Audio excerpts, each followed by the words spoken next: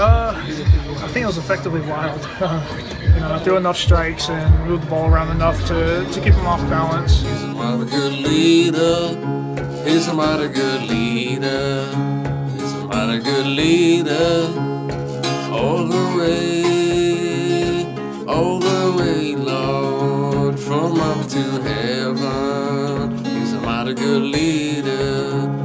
All the way. Hello and welcome to episode 1058 of Effectively Wild, a baseball podcast from Fangraphs, presented by our Patreon supporters. I'm Ben Lindbergh of The Ringer, joined by Jeff Sullivan of Fangraphs. Hello. Hi. I was just navigating to the Fangraphs leaderboard to see where things stand in this sport that we talk about, and Bryce Harper right on top, 2.8 WAR. Mike Trout second, 2.5 WAR. I derive such satisfaction from seeing those two guys at the top of the leaderboard. It just makes the whole world feel orderly and predictable and exciting at the same time. It's great for baseball that these two guys are the best players in the sport. It's great for us because we get to feel like we understand baseball on the most basic level, that we know who the best players are, they're who they were supposed to be. I just hope that they finish the season 1-2 in some order again, because I like this. I hope that this could just be the way that baseball is every year for the next decade or so. Right. If it could just stay normal at the top, and then if you look at, there's a combined WAR leaderboard on Fangraphs combining position players and pitchers, and if you look at that, just outside of the top 10, you get these names in order: Corey Dickerson, Aaron Hicks, Eugenio Suarez, Zach Cozart, Jason Vargas. So baseball's still weird. It's still plenty weird, but it is perfectly normal at the top, assuming that you figure Bryce Harper bouncing back is perfectly normal. And it makes sense. Yeah. Miguel Sano is there. That kind of makes some sense. Aaron Judge, because he's basically Miguel Sano. Paul Goldschmidt, because he's just an older version of the same two players. It all feels pretty good. Mm-hmm. Still no Fangraphs post on Jason Vargas. That's pretty amazing. He's been like one of the 2-3 best pitchers in baseball for a month and a half now, and with the volume of posts that you produce and that everyone else at Fangraphs produce, you'd think that by now someone would have gotten desperate enough to throw a token post Jason Vargas's way. But we're this far into the season. Just so great is the resistance to writing about Jason Vargas as if he's interesting. There's not anything different. There's nothing different. His numbers are different, but he's pitching not any different. It's Jason Vargas is the real life version of what people thought the Reds were on Effectively Wild. At this point, not only am I not writing about Jason Vargas, I think that other people are following in line and just avoiding him, because there's just, what's the appetite for it? No one's going to come up to the trade deadline and be like, you know what, we need to trade for an ace. Have you seen what Jason Vargas is doing on the Royals?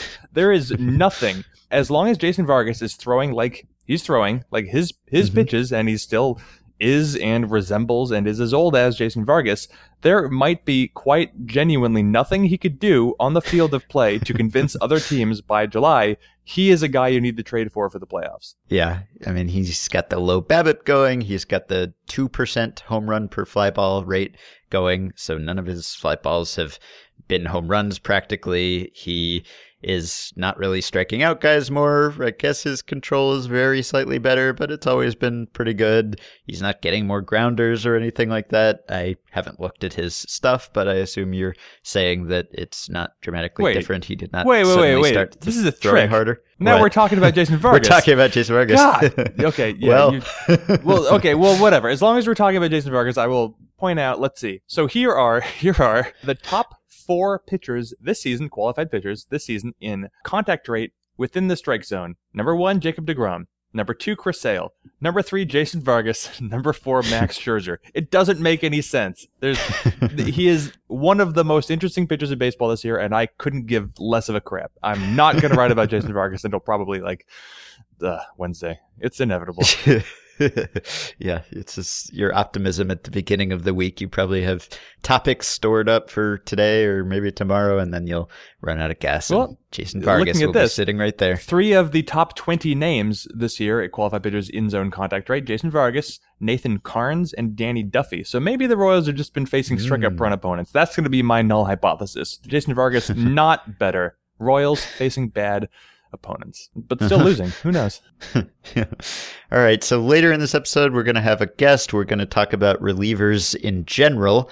but you want to talk about one reliever in specific, one who is very close to our heart? Yeah, I think you and I both came into this with a little bit of potential Matt Albers banter, and we'll see if it's the same Matt Albers banter. But as everybody, including probably the entire U.S. government, understands by now, a week and a half ago, Matt Albers got his first career save in a game against the Phillies. Just yesterday, in the nightcap of a doubleheader, Matt Albers got his second career save in a game against the Phillies, because in the first game of the doubleheader, in which, by the way, Matt Albers also pitched. Look at Matt Albers. Did you know he could pitch twice in a day? I didn't. Matt Albers appeared, but he did not get a save situation because I believe it was Sean Kelly who did, and he treated it horribly, and the Nationals lost. So they called upon Matt Albers to save the second game. He successfully did it with a 1-2-3 inning. Anyway, after his first save on May 5th, you tweeted about, wrote about, we talked about Matt Albers' reaction. He just had like a big old smile. He was enjoying it. Yep. I think he recognized the silliness of it all a little bit, being that he is a 34-year-old large man who had no business closing for the best team in baseball in the first place. But there he was, got a save, and he enjoyed it. He like skipped a little bit. He had a big old smile. He just looked like a goofy guy who was in the right place at the right time. Yesterday, fast forward, he closes out the game, the nightcap against the Phillies. Circumstances very similar to the game on May 5th. He gets a ground ball out, and Matt Albers is pumped up, thumps his chest. He's yelling. He gives like the world's most aggressive high five to Ryan Zimmerman at first base, and he has full on closer intensity. So I don't know what was going on in Matt Albers' head differently on May 5th and May 14th, but it took him, it looks like, one save and two save situations to really just get that aggressiveness and like hostility going in his blood. Matt Albers now looks like a closer when he gets a save. Yeah, that's pretty fascinating. I don't know whether someone gave him a note like, hey, Matt, just a tip from a more experienced closer. We don't smile. We don't look satisfied with ourselves after we just like inducting him into the fraternity. Hey, it was your first time. We forgive you for just looking like a happy-go-lucky guy who lucked into a save situation. But you get that opportunity again, you better look fired up. I wonder, like, it's just kind of acting the part, dress for the job you want, not the one you have or whatever, or act like you've been there before. And now he had been there before one time. And so that was enough, apparently, to look like a real closer. So I like that. And the Nationals Twitter account tweeted a GIF of Albers also. I don't know if you saw it. I did.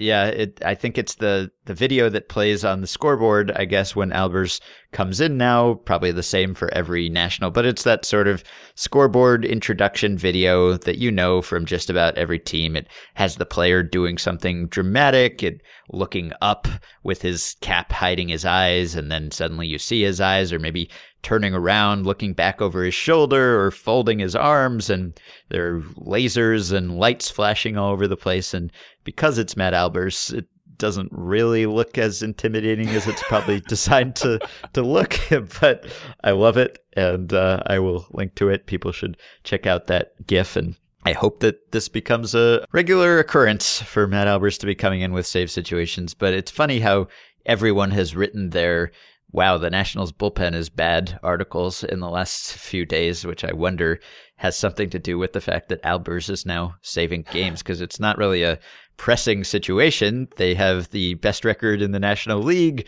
the second best record in baseball, tied for the biggest division lead. So yes, they have a not very good bullpen. Yes, that's probably something they should address at some point before the end of the season, but not a pressing concern right now. They have built up this cushion, but I guess when you see Matt Albers getting the call over and over again, it kind of drives home how few other options there are. But maybe now that he reacts like a real closer, people will accept him as one. I know the whole point of any sort of closer introduction in the ballpark is supposed to be like it's entertainment and it's supposed to be intimidating. You're supposed to intimidate the other team. But I feel like showing the other team what Matt Albers looks like kind of has the opposite effect, because Matt Albers has the body of someone who comes in after the ninth inning to be a groundskeeper when the game's over. And yet he comes out, he gets 2 ground balls and a strikeout yesterday, and he is just pumped the hell up. It reminds me that little that scoreboard thing that you were talking about, the gif of him turning around or looking up at the camera or whatever, just because you can't have static player photos anymore. They have to be doing something. That's like something about this past decade of sports. I remember how weird it was when they started doing football player introductions on TV, and you have like all the offensive linemen moving their heads. It's weird. Anyway. I'm reminded of a story. I might have told this a long time ago before on this podcast. I don't know, but at Petco Park years ago, this is back in the Khalil Green days. I remember they would kind of experiment with different ways to introduce players on the scoreboard, because you need to distract Padres fans from the on-field product with whatever that you can that's electronic. And there was one year, maybe a couple years, where they tried to do one thing in particular where they would introduce, say, Khalil Green, and they would put his numbers and his image up on the scoreboard, but it would begin with Khalil Green and every other player looking 90 degrees away from the camera, so you get a full profile, and then like just unsettlingly slowly the player or the camera would rotate such that the player would start to face the camera, but there was no change of expression. It was kind of serial killery, you know, or especially when you would have a player like Khalil Green, he was not up there like with a big old grin, you know, he was just up there like, please stop photographing my face.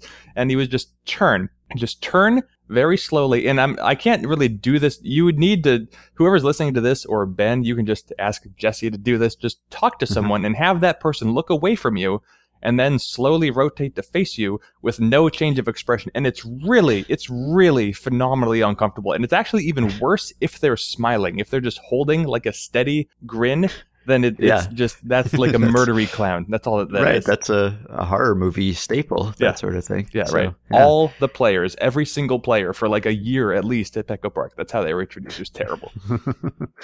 Do we know what Matt Albers' entrance song is? I just searched it quickly, and I found a tweet from 2011 that says it was, I believe in a thing called love, which if it's still that's probably another note he'll be getting now about the proper entrance music for a closer, but I don't actually know what it is now. Yeah, that's interesting, because his first save was on the road, so he wouldn't have had anything. Yesterday he got a save at home, so the Nationals fans, if you are out there and listening, let us know. Yeah, we're about to get 100 tweets about this, but thanks to all of you in advance.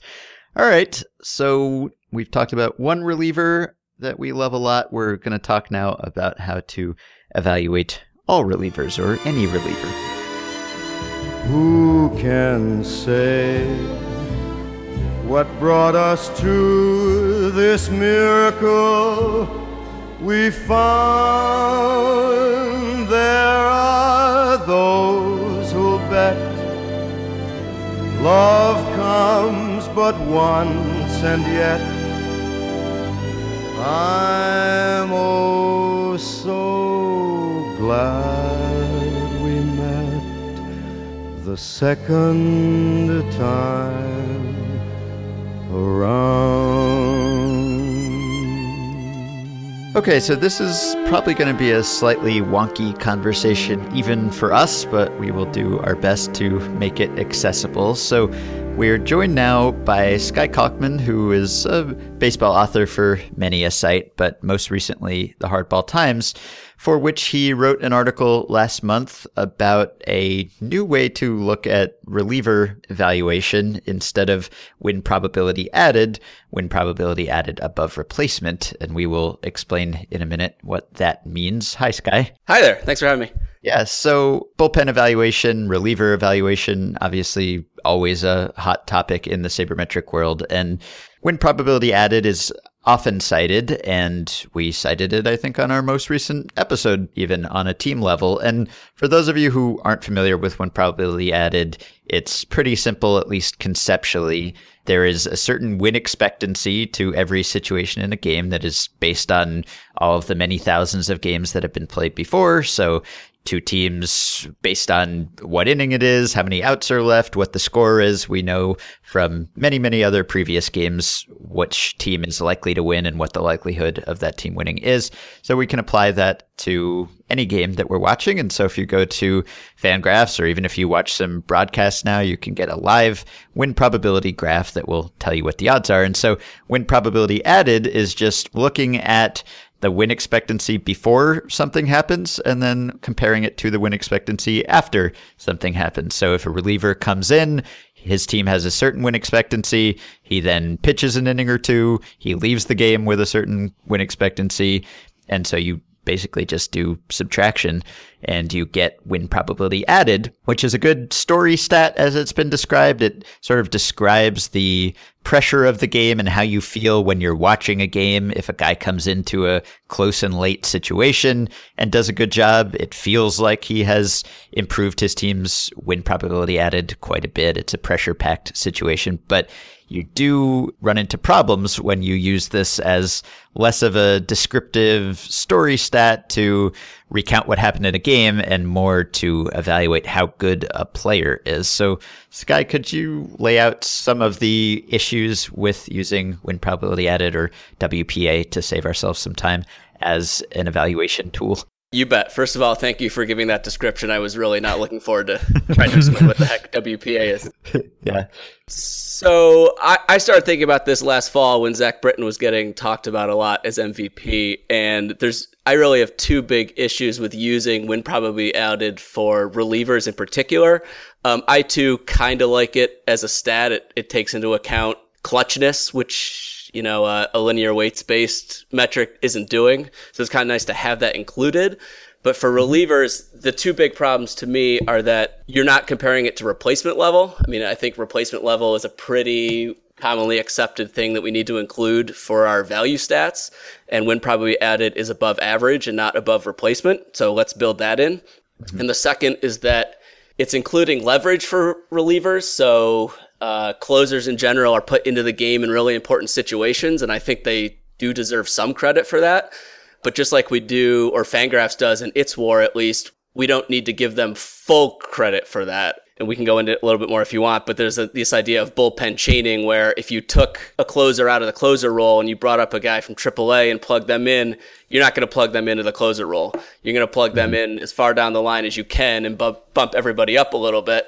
And you're not going to lose, 4 or 5 wins from kicking out Zach Britton. You're going to lose more like 2/3 or 3/4 of that. Yeah. So if I can clarify, the problem with using leverage as an evaluation tool is that basically the leverage increases as the game goes on, all else being equal, which mirrors the fans' feeling. At least if it's a close game, you feel like if it's close and it's late, there's more pressure, the leverage is higher. But the situation is essentially the same. You could have a bases loaded 1-out situation in the 3rd inning, and you could have a bases loaded 1-out situation in the 9th inning.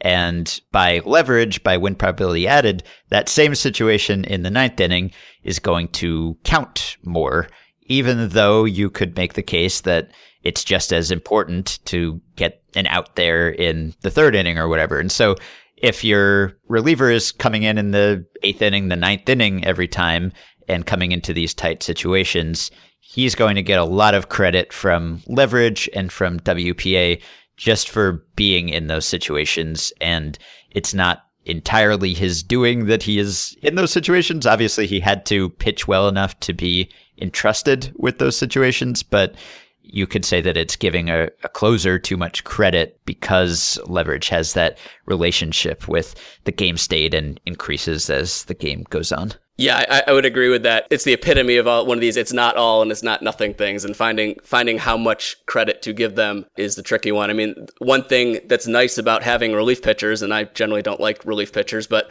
you do get to pick and choose when they come into the game. So if you're a relief pitcher who's really, really darn good, that does have value to your team above and beyond if you're just going to show up in the 1st inning every week, because you know all your innings are going to pop up when they are important. Finding the middle point is the tricky part. So one of the issues when you were dealing with trying to, reset where closers belong on the win probability added spectrum, if you're trying to adjust, is that very concept of replacement level and how replacement level can be different for a starting pitcher, for example, versus a closer. So in the article that you wrote, you talked about one of the big issues that you have to tackle when you are trying to reset a closer or high leverage reliever is the concept of chaining. And this is a very complicated subject that is not a delight to talk about explicitly, but I'm going to challenge you, I guess, if you could moderately briefly explain the concept of chaining, give it your best shot. Excellent. I will try briefly, and I will try not to bring too much math into it.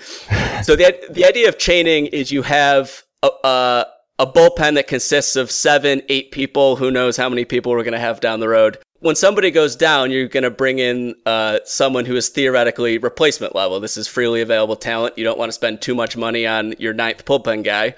So you either call him up from AAA or you make a simple trade. And if your closer goes down, you don't plug that new guy into the closer role. If you did, you'd pull out Zach Britton, who's, say, a 3 or 4 win player, and you plug in a replacement player, and you get no extra wins above replacement. But what you're really going to do is put that replacement player down in the 8th slot and bump everybody up a little bit. So the guy who was pitching in blowouts in the 5th inning gets bumped up to pitch in blowouts in the 7th or 8th inning. Your setup guy becomes your new closer. So their average leverage might have been 1.4 over the season, say, and now their leverage as a closer is going to be more in the 1.8 role. And that setup man as a closer is going to be pretty good. He's not going to be as good as Zach Britton is, but he's still going to be pretty good. And he might be more of a 2-win pitcher as a closer over the course of the year. So when Zach Britton went down, you don't replace him with a 0 WAR player. You're really replacing him with a 2 WAR player. Now you have to carry that down the line a little bit. Somebody has to take the innings that your setup guy was pitching. So your 7th inning guy becomes your 8th inning guy, and you compare your old 8th inning guy to that 7th inning guy. So maybe that's a loss of, making up numbers here, half a win. And the term chaining is applied here because you do that all the way down the line and you add up all the little differences in WAR, and that, under these assumptions, is the value that Zach Britton provided, not just him compared to the replacement level pitcher, but him compared to the whole new bullpen with the roles changed. Was that all right? Did you realize when you were writing about win probability added that is like the most difficult thing to explain in words, like spoken? So, no, well, a little bit. So I tweeted about this last fall and I got asked to write this article and it took me about 5-6 months to write it because of all this crap. So yeah, I had an inkling. It's the hardest thing whenever, I don't know, Ben probably experiences the same thing, but whenever we write an article that cites WPA, I always roll my eyes like, okay, now I need the 2 paragraphs that try to explain what this concept is, and I still haven't figured out a good way to do it. Yeah. So the upshot of this different new method that you came up with here is that the elite relievers who come in the 9th inning, the Zach Brittons of the world, will be a little devalued relative to WPA because we are accounting for the fact that if they weren't in there, someone else really good would be in there. It's not like no one would be pitching those innings. It's not even like the worst reliever in the bullpen would be pitching those innings. Someone would be pitching those innings. And if Zach Britton isn't there, then it'll be Brad Bruck, who has been there when Zach Britton has been on the disabled list lately. So it's still going to be a good pitcher. And so the net effect of that is that these guys look worse than pure WPA would say that they were. And what's the magnitude of the effect for most guys? So there's 2 things going on here. For the bullpen chaining part of it, it's for the top guys. Like, for example, last year, Zach Britton lost about 1.5 wins. So he had 6.1 win probability added, and he got bumped down to about 4.8. So it's maybe a win and a half. Mm-hmm. And yet that is still like a win and a half more than his WAR for last season would have been. And I guess that's because even the revised version of WPA that you've come up with here is giving him credit for everything that happens on the field when he is pitching, whereas we know that fielders had to field his balls and he gave up, 80% ground balls or something. But as good as that is, those all would have been hits if not for the fielders standing behind him.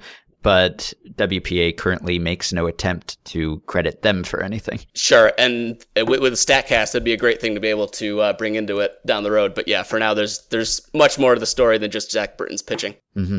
No metric can ever claim to really identify who is and is not the most valuable. There are always considerations, but have you encountered any sort of pushback along the lines of, say, some closers might have better in-house replacements than others, and you're still not entirely capturing the value of, like, Zach Britton to Brad Bruck versus Zach Britton to, I don't know, Jason Aquino, let's say, could be one team's replacement. Too bad for them. I mean, that's a fair point. We start getting into the issue here of how much do we really care about who the most valuable player is. For me, these things are interesting because they help assess relief pitcher value in general, or relief pitcher value relative to, starting pitchers and batters in general. Sure, there's a lot of nitty gritty stuff here, and we have very large error bars, more than most people like to pretend we do. So what about on the team level? Is this above replacement necessary if you want to evaluate how good a bullpen has been on the whole? I would say that's a good question. On the one hand, a bullpen is a bullpen, and one thing you don't have to account for there is replacement level. Every team has a bullpen, and you can use above average stats, which is fine. What's going to throw it off is when one team sees more high leverage situations than another team has. That might be either due to a really good starting rotation or a really bad offense. Low scoring teams that play low scoring games tend to have a lot more late inning, high leverage situations. And so you might start giving credit to a bullpen just because they have more of those situations, when really that's just that the offense is not very good. Something to consider. Yeah, I can tell you right now from the current Fangraphs team bullpen win probability leaderboards, the Rockies are nearly 2 wins above second place. But looking at the average game leverage index when Rockies relievers enter a game, they are at 1.22, implying their average situation is about 22% more, intense than average. Leveragey, yeah. And then the Reds have the number 3 bullpen in win probability added, which, by the way, sounds funny. Their game leverage is actually 0.84, so they have been encountering far fewer high leverage situations than the Rockies have. So just another, I guess, thing to keep in mind, and maybe more remarkable that the Reds are number 3 as a team, considering they have not really been throwing that many important innings. Definitely matters too which of the leverage metrics you look at. You just mentioned when you enter a game, if, say the Reds are making a lot more mid-inning pitching changes, the first guy gets into a jam. If he gets out of it, that's not affecting their LI of when relievers enter the game. But if you do make a pitching change and bring someone in, then all of a sudden you have a high leverage situation where a relief pitcher entered the game. It's just a weird fluke of the stats. So in your article, we'll link to it. People can go check out the differences between win probability added and win probability added above replacement for all the relievers from last season. Can look up the full results. I guess there's nowhere that people can get this constantly updated in season currently, unfortunately. Maybe David Appelman will get on that one of these days. But how do you evaluate relievers then? Do you use either of these metrics, or would you if they were available, or do you just go with pure context-free, look at how effective they were on a batter per batter basis and not dwell that much on the situations in which they were called upon? So that's going to depend a bit on the question. If we're tackling the MVP question, I do think it's fair to bring in this question of clutchness. Are you performing well when it matters? So I would look at this win probability added adjusted for replacement level. If I'm looking at anything predictive, I'm still going to bring leverage into it, but instead of seeing how they've done in specific situations, I'm going to take how good a reliever are they, and then what role in the bullpen do they deserve based on how good they are. And if they are a closer of Britton's stature, I'll give them, the full 1.8 leverage that they deserve, but then just run that through Fangraphs, WAR calculation rather than trying to bring in any win probability stuff. Maybe there is some predictive nature to win probability added, but I haven't really seen that, so I would ignore it in predictive senses. This could be either a very difficult question or a very easy question, depending.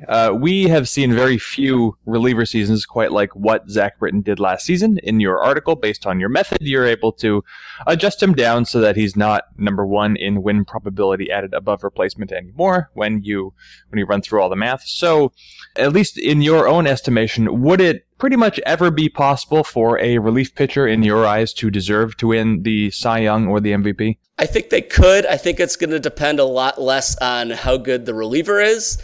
I think it depends on, is it just a year where there's a dearth of starting pitcher talent? Did the top 3 pitchers get hurt and not finish the year?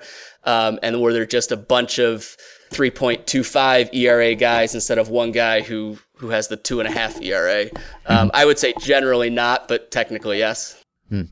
And does this have any implications for reliever salaries? I mean, would you pay a reliever solely based on WAR? Would you factor in the leverage and pay him according to what win probability added above replacement would say he deserves, which would be many millions of dollars more?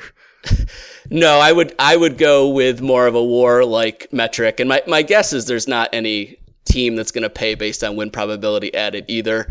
Mostly because, sure, Zach Britton had a great number last year, but he's not going to do that 3 years in a row. And so his win probability added metrics, or his win probability added above replacement over the past 3 years when he starts signing a free agent contract, that's not going to be too much higher than what WAR says he is anyway. So I would go with WAR, and I imagine most people would go with some number near WAR, or at least a predictive WAR. Stepping away from the topic just a little bit, but you said something about, 10, 15 minutes ago that I wanted to ask you about. You said that you don't like relief pitchers. Is that just a personal thing? Is that because you think it's too easy, or what's your mindset?